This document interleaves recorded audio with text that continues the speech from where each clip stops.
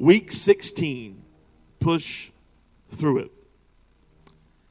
It's kind of weird being on the live stream here in this double the size space because there's a lot more echo and the carpet isn't down, and it's like you're talking to thousands of people, and there's like 10 people in the room, and I don't know who's on the other side of the camera. But I'm glad you're here. I believe this word is going to be an on-time word tonight, talking about push through it. Continuing in our study of Acts, the Apostle Paul and Barnabas have both just completed their first missionary journey, teaching and preaching from town to town in Jewish synagogues. And even in the courts of a governor, if you remember, they were going from synagogue to synagogue preaching about the fact that, hey, that Messiah that you're praying for, he's already shown up. And as they kept preaching, they got invited to go into the courts of a governor, and people started coming to believe. And of course, in the midst of all that, going from Jewish synagogue to the temples to the courts of governor, people believing. Of course, they were enduring opposition all in the midst of it, seeing both Jew and Gentile coming to believe Jesus.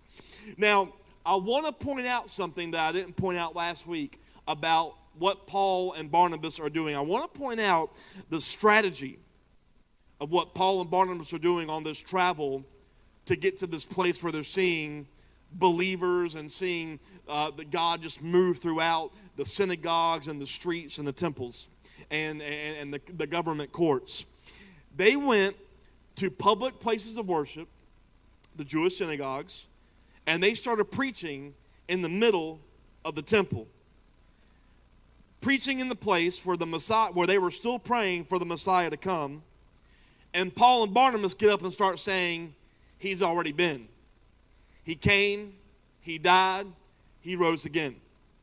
Some believed him, some wanted to kill him, and others just said, get the heck out of here. Sometimes it worked. Sometimes it didn't.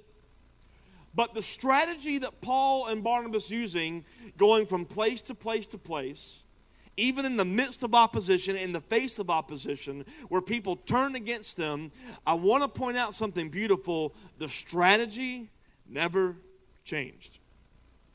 And with that strategy of going from town to town to town, we pick up in Acts 14, verse 1, the same thing happened in Iconium. Paul and Barnabas, this is Acts 14:1, Paul and Barnabas went to the Jewish synagogue, here we go, and preached with such power that a great number of both Jews and Greeks became believers. Notice, Paul and Barnabas didn't re-strategize. They didn't rethink their tactic just because all of this opposition came, because the enemy came, because they were asked to leave, because people were coming against them, because people were calling them sorcerers and crazy people. They didn't change their tactic. They didn't rethink what they were doing. It did not always prove the most fruitful, but the fruit of believers was actually not the thing that made Paul and Barnabas go preach. You see, we think the reason Paul and Barnabas went to go preach was because they wanted to get more people to be added to the church. But the reason they went and did this strategy, the fruit was believers. The fruit was that the church would be added. But the reason Paul and Barnabas went, it was actually a very simplistic reason. They weren't trying to grow their organization. Paul and Barnabas weren't trying to create a name for themselves. They went because of one thing, and I'm going to pull a verse out of last week's message, Acts chapter 13, the previous chapter, verse 4. It says, so Barnabas and Saul were sent out by the Holy Spirit. They went down to the seaport of Seleucia, and then they sailed for the island of Cyprus, and we begin to see the strategy, town to town to town, until they finally get to the place where they're going to see the fruit of their travel, the fruit of their ministry. Paul and Barnabas, Saul and Barnabas, whichever you want to refer to Paul as, Paul or Saul, they went because of one thing. They were sent by the Holy Spirit. And there are too many people that are moved by the possibility of fruit, instead of believing that the Holy Spirit can lead you to a place that seems like it cannot produce and let fruit come out of barren grounds. But what we do as a church is we dive into what seems like can be the most productive for us. What is the best use of our time? And God says, what seems like may be the best use of your time is limited thinking based off of what I want to do. Because where the towns were that looked like they were hopeless, Holy Spirit said, go there. The amount of fruit in going into something cannot be the determining factor on your go. And too many ministries make moves based off of where can we get the most fruit, the most people, when maybe fruit should be simply teaching people how to push through it so that we can see sustained fruit rather than a lot of fruit that spoils quickly. And what's happened in the church is we try to get all this fruit of believers. But the moment something happens, the moment opposition comes, the moment someone makes a mistake, the moment something doesn't go our way, the believers fall, the fruit spoils, and all of a sudden you don't see any fruit in the house anymore. You don't see any fruit in their lives anymore. You have so many believers that are not producing the spiritual fruit that God says is the automatic product of a life in God. We're looking to do the wrong thing. God says, no, I want a sustained fruit. John 15, 5-8 says this, yes, I am the vine, you are the branches. Those who remain in me, someone say remain, those who remain in me and I in them will produce much fruit. It doesn't say you will produce much fruit automatically. It says you will produce much fruit. For apart from me, you can do nothing. Anyone who does not remain in me is thrown away like a useless branch and withers. Such branches are gathered into a pile to be burned. But if you, here it is, again, remain in me, and my words remain in you, you may ask for anything you want, and it will be granted. When you produce much fruit, you are my true disciples. Not when you say you believe, when you produce. Then you are true disciples. So let me just tell all y'all on the other side of the camera, if you're not producing, you're not truly a disciple of Jesus. You're simply someone who follows crowds and tries to touch his cloak so you can get a healing and then go about your business and claim you believe in Jesus Christ. But if you're not producing the fruit that the Bible says, you're not truly a disciple. This brings great glory to my Father. Notice what he says. The whole point of it is not even to bring great glory to Jesus. He says the point of this that I came is to bring the glory to my Father who sent me. Even Jesus pushes glory up. But what happens with us is we start to produce some fruit and we get some glory and we eat it up. The purpose of all of it was to give glory to the Father. See, there's nothing wrong with a lot of fruit in your life. And I think sometimes that can be a mixed message in the church, that we preach like this poverty message that we should just go without and not produce. There's nothing wrong with much fruit. But much fruit should not come from an automatic, let me go where I can get it. It should come from one place, remaining in him, no matter what the place you're in looks like. And it says when we remain in him and push through it, someone say push through it. When we remain in him and push through it, when it doesn't seem to work, we're actually led to much producing. But what happens is when God leads you to a place and you don't see the production of fruit in your life automatically, you question everything and we make decisions and we go the opposite direction. And God says, if you would just remain, you won't just produce enough to go, you'll produce much. Notice Paul and Barnabas, they were going from town to town to town. The first town they went to, it doesn't talk about any fruit. Or the second, or the third. They went from town to town to town to town until they ended up in a place that produced much. Because they didn't let the circumstances of step 1, 2, and 3 cause them to waver on them knowing that the Holy Spirit told us to go and there will be fruit. And we are going to push through when we don't see any of it. I wonder, do you push through in remaining in Christ when seasons become unfruitful? Or do you rethink your life at every bend and turn when no fruit is produced? See, we tend to do that as people. When we don't see fruit, we rethink our purpose. Is this where God wants me? Is this what I'm supposed to do?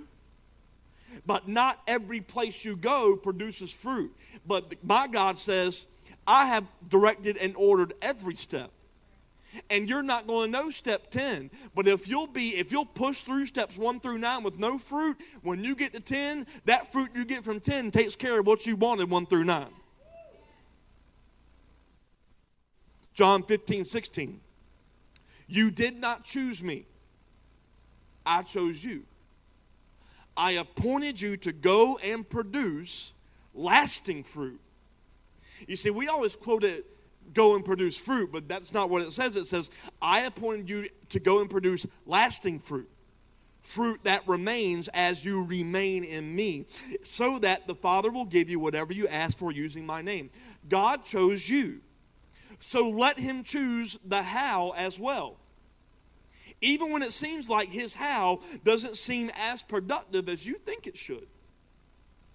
And that's one of the biggest things that I've had to learn in my life up to this point. Not that I'm an old guy, but I'm not a young guy either. I'm in my, next year I'll be 35, middle 30s.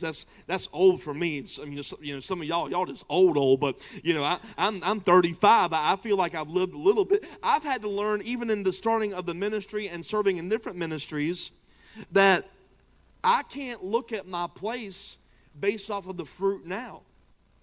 What I have to keep my eyes on is, am I remaining in him?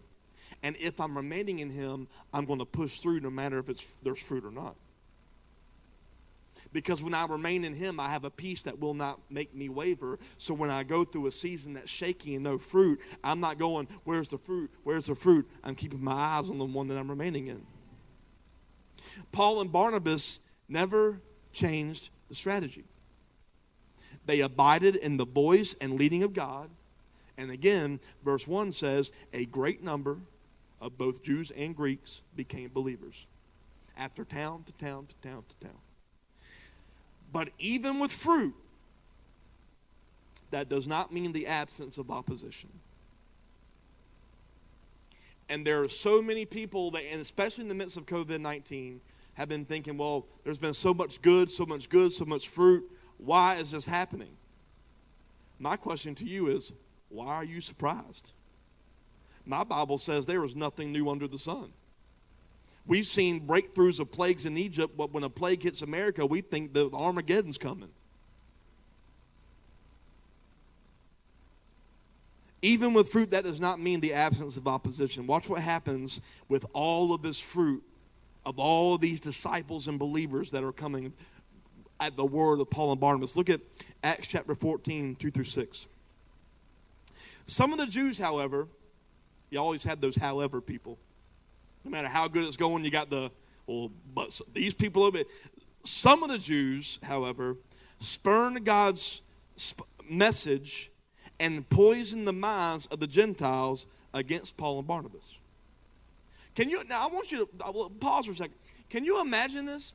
Paul and Barnabas are speaking life, that there's hope, and people get mad about that and start poisoning the minds of all the people hearing so that the people will turn against this hope message that Paul and Barnabas are giving? Verse 3,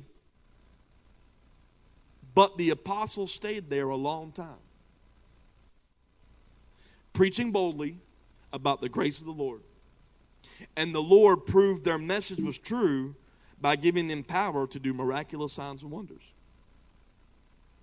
They did not let the opinions of the crowd, the opinions of the people, shift their strategy.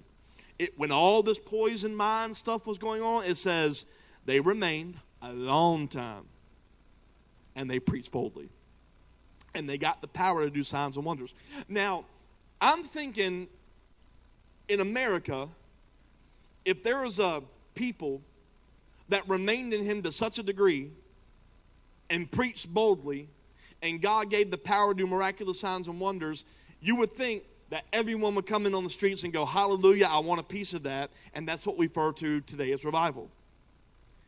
I actually think that revival should not be the goal.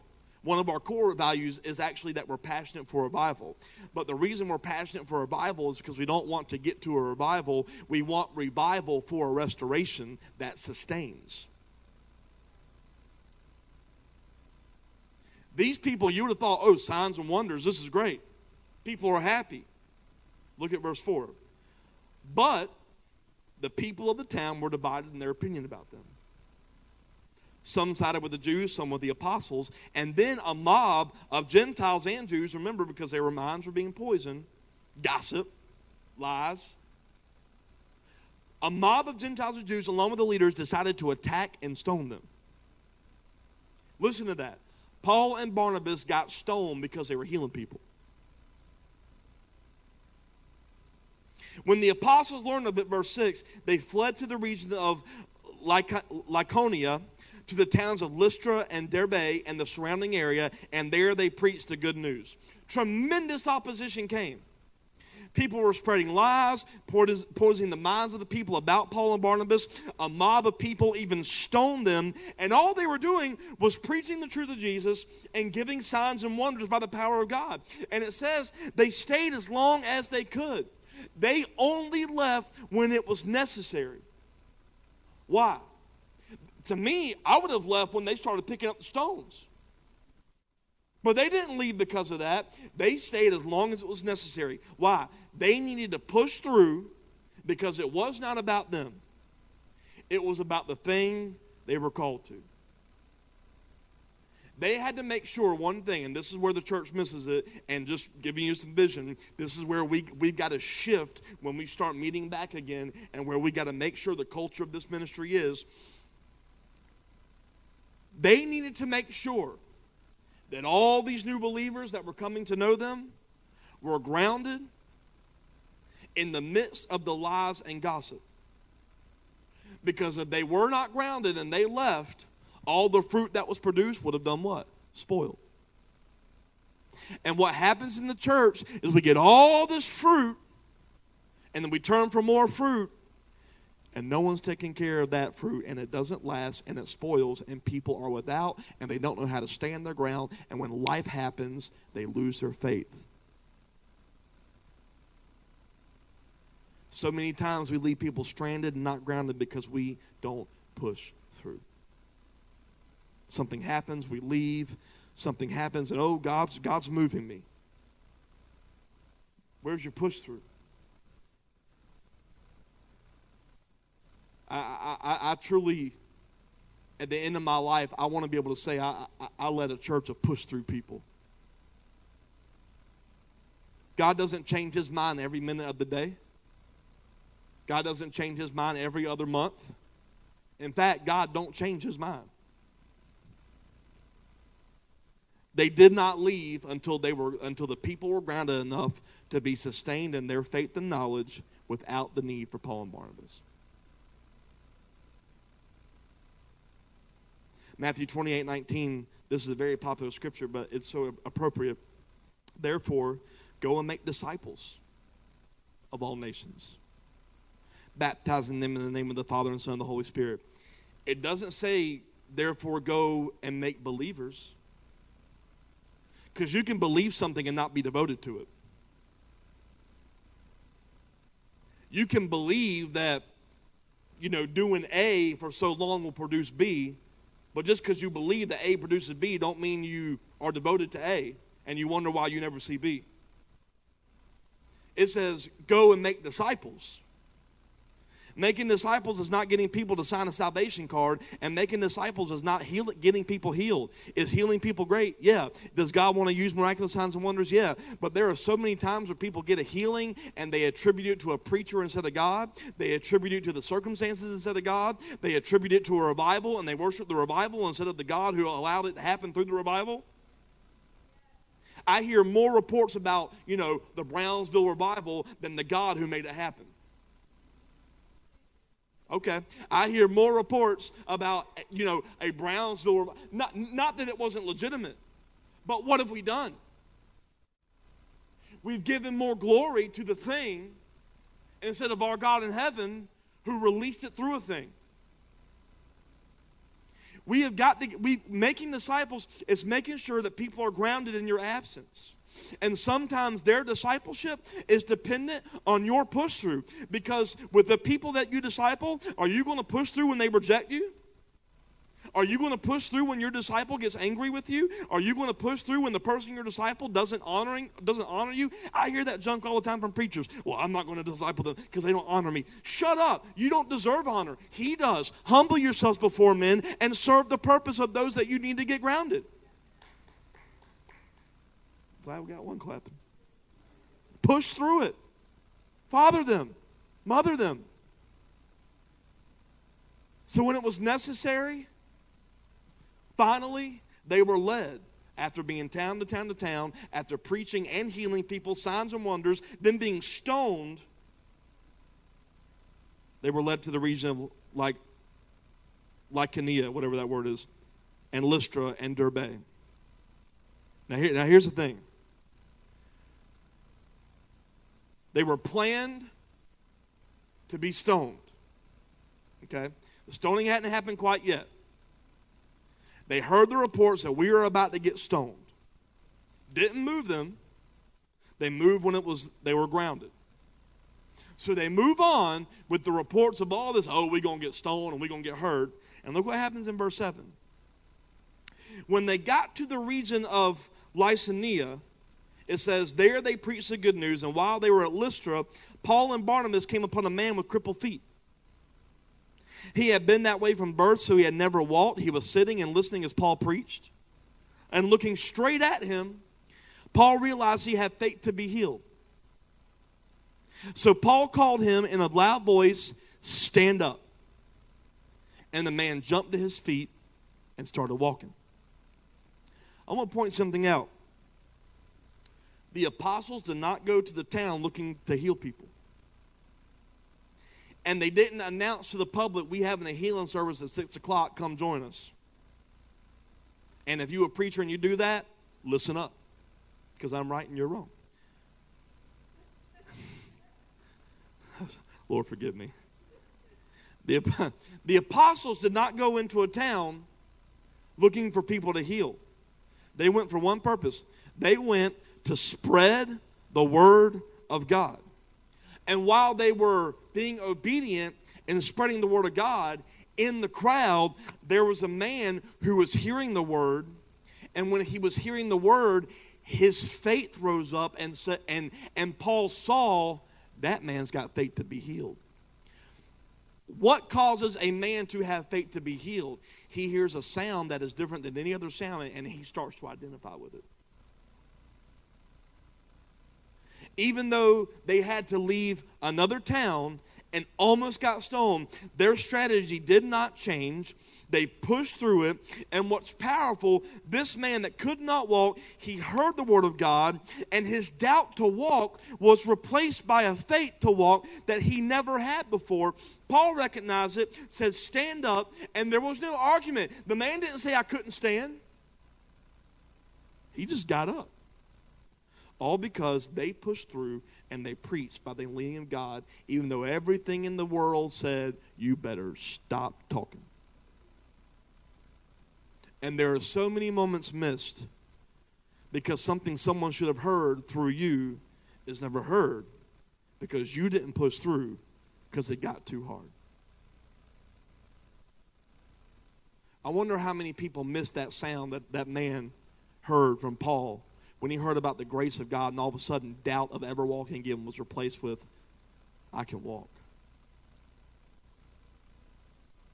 But we don't push through. Well, Kyle, it's really easy to say push through it. You don't know what I go through. You don't know my circumstances. Exodus 14:14. The Lord himself will fight for you. Just stay calm. Your pushing through is the evidence of your faith that he is fighting for you. But here's the key. Our God fights for us for his glory, not yours. And we spend so much time testifying about our glory and not his.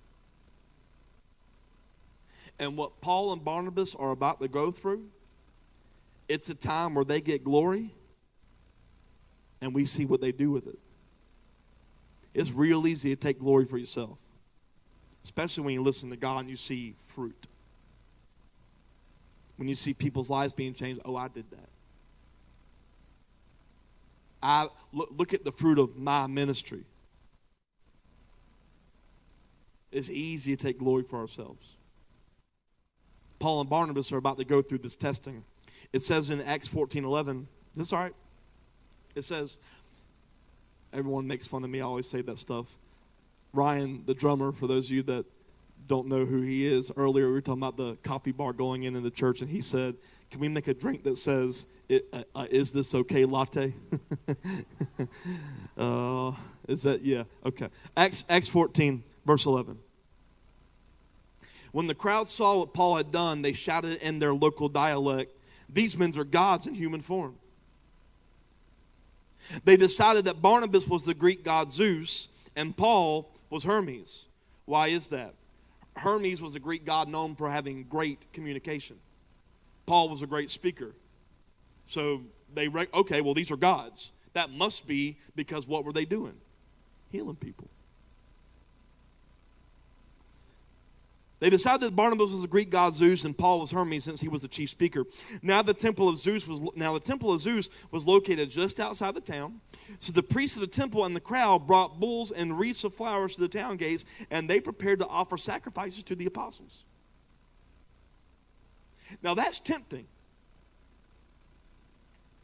Because you think about men and women of God in America.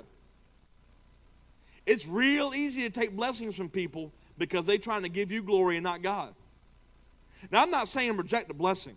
I'm not saying that. When God wants to bless you, it can come in many forms. It can come with God giving it to you. It can come through someone else giving it to you. But don't accept the blessing as a sacrifice for your glory. And you make sure when you get something, you push it in the right direction and not take it for yourself. The people didn't give God glory for the miracle. The people, let me say that again. The people did not give God glory for the miracle. They heard the preaching and they gave glory to Roman and Greek gods. People were getting ready to sacrifice for the apostles. Be careful when you are there for people that when they praise you, you push the praise to the one who deserves it. Just because people see the proof of God in you doesn't mean they receive it in the right way. That's the difference between the fruit of a believer and the fruit of a disciple. Because there are so many times where we walk and we meet needs, and all people see is you who met the need. Or they give the glory to their idea of who God is because you never took the time to give glory to the God who it truly was. You think about that. You can bless someone and they go home and worship a God that is not Jesus. And they're giving glory to the wrong thing because you never took the opportunity to teach truth and disciple them. Because what happened in your heart is you got happy that you did something, and you got happy so you took the glory and walked off, and they're left trying to figure out what God made that happen. Oh, it must be karma. Do you know that I heard the statistic this week, 80% of Mormons are ex-Christians? Because there's a lot of fruit of believers, but no discipleship. So they're trying to figure out, where do we give glory to?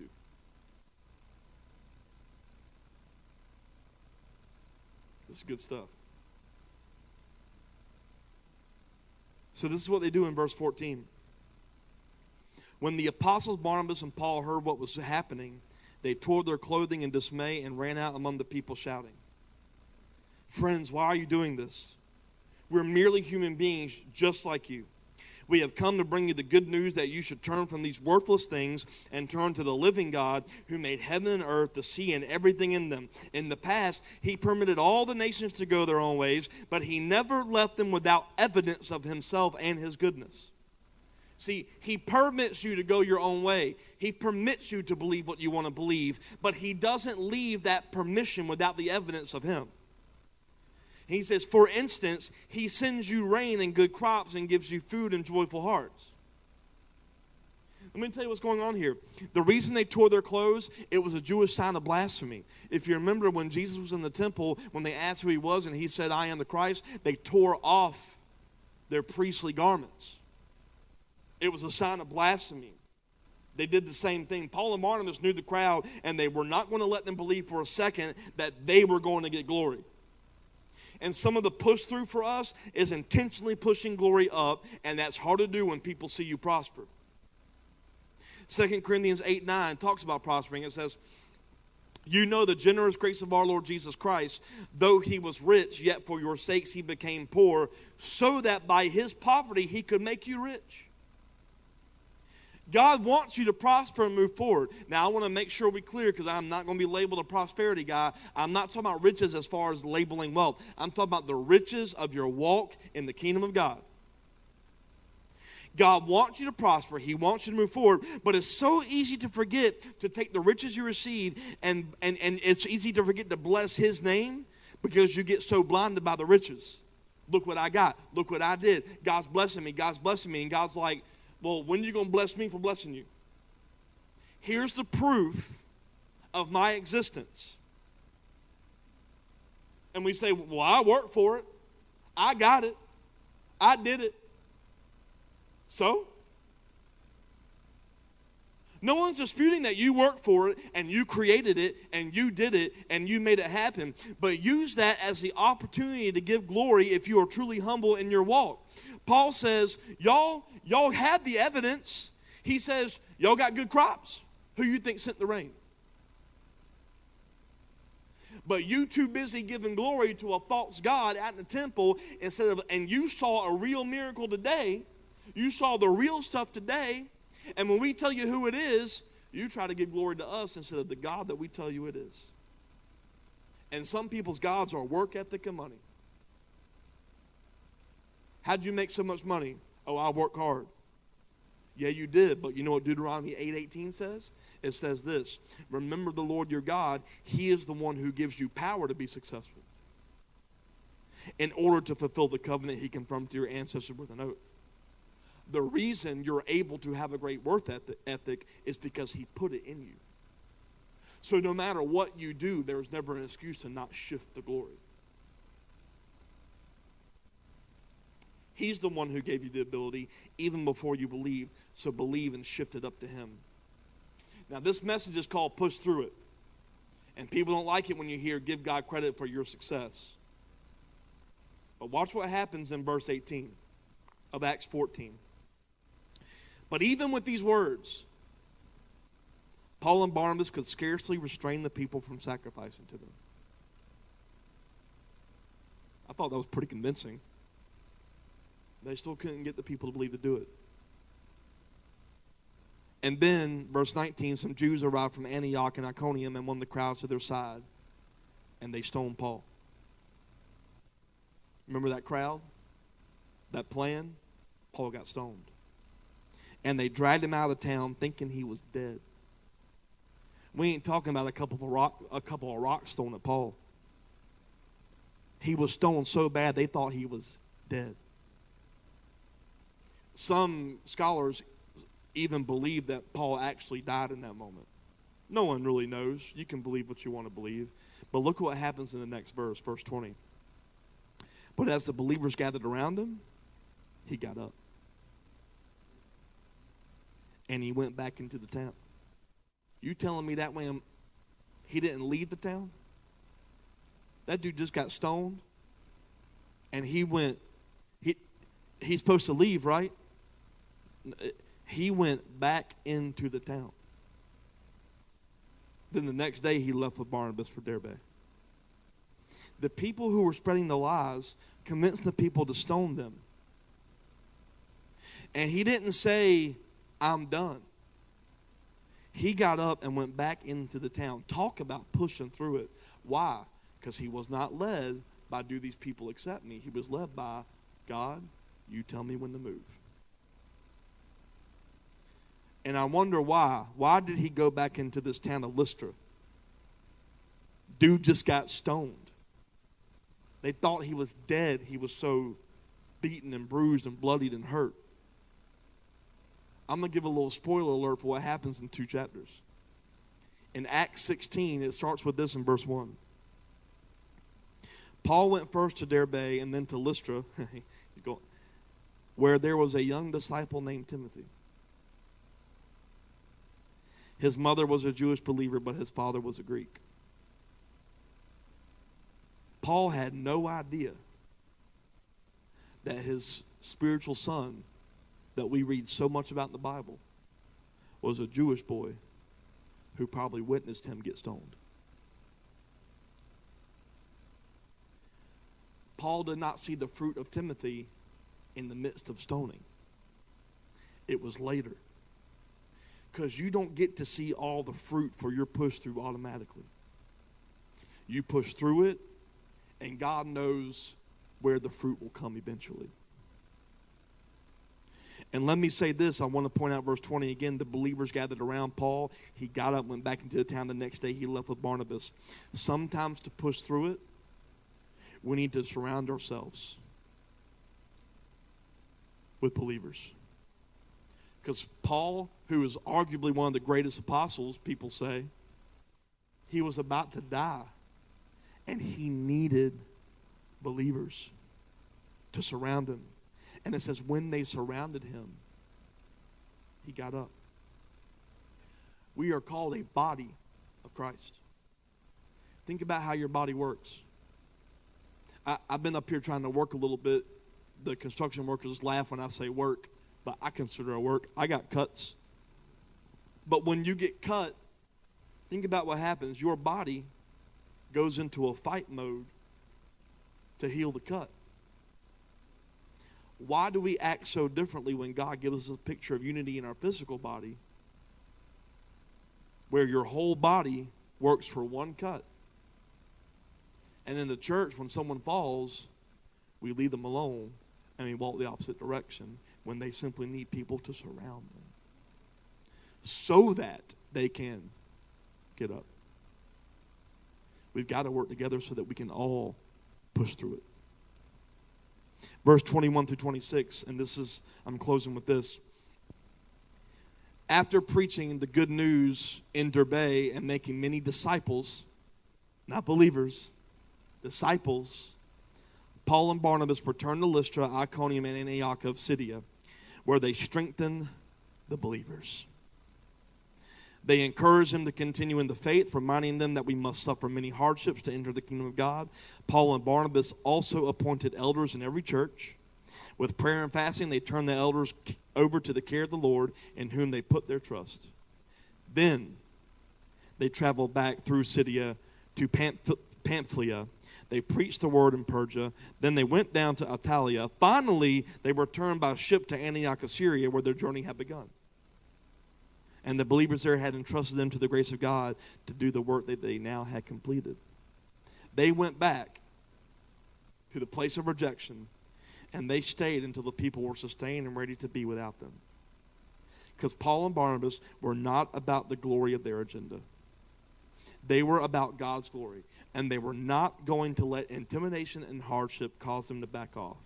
And because they pushed through the most insane circumstances, many disciples were made, and many churches were established in all of the cities. And I want to close this out with a part that I think many dismiss, because I even dismissed it. I read through, because there's 2 more verses of this chapter, and I read through the verses, because at the end of a chapter, you kind of get through the verses quick, thinking, oh, it's just a nice end, like, oh, that's a nice way to write the ending. But there's something about these 2 verses, and I think it's just such an appropriate way to close the message called Push Through It. Because how many of you know that to push through it, it's tiring? And a lot of times the reason we don't push through is because we're tired of pushing.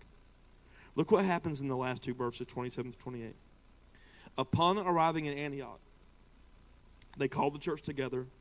They reported everything that God had done through them, not everything they did, everything God did through them, and how he opened the door of faith to the Gentiles too. Now here's where it is.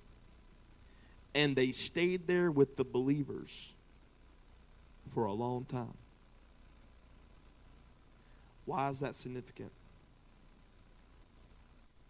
They didn't have any work to do with the believers that they had already been allowed to leave.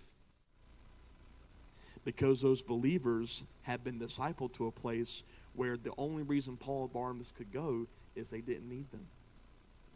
So what does that mean for Paul and Barnabas?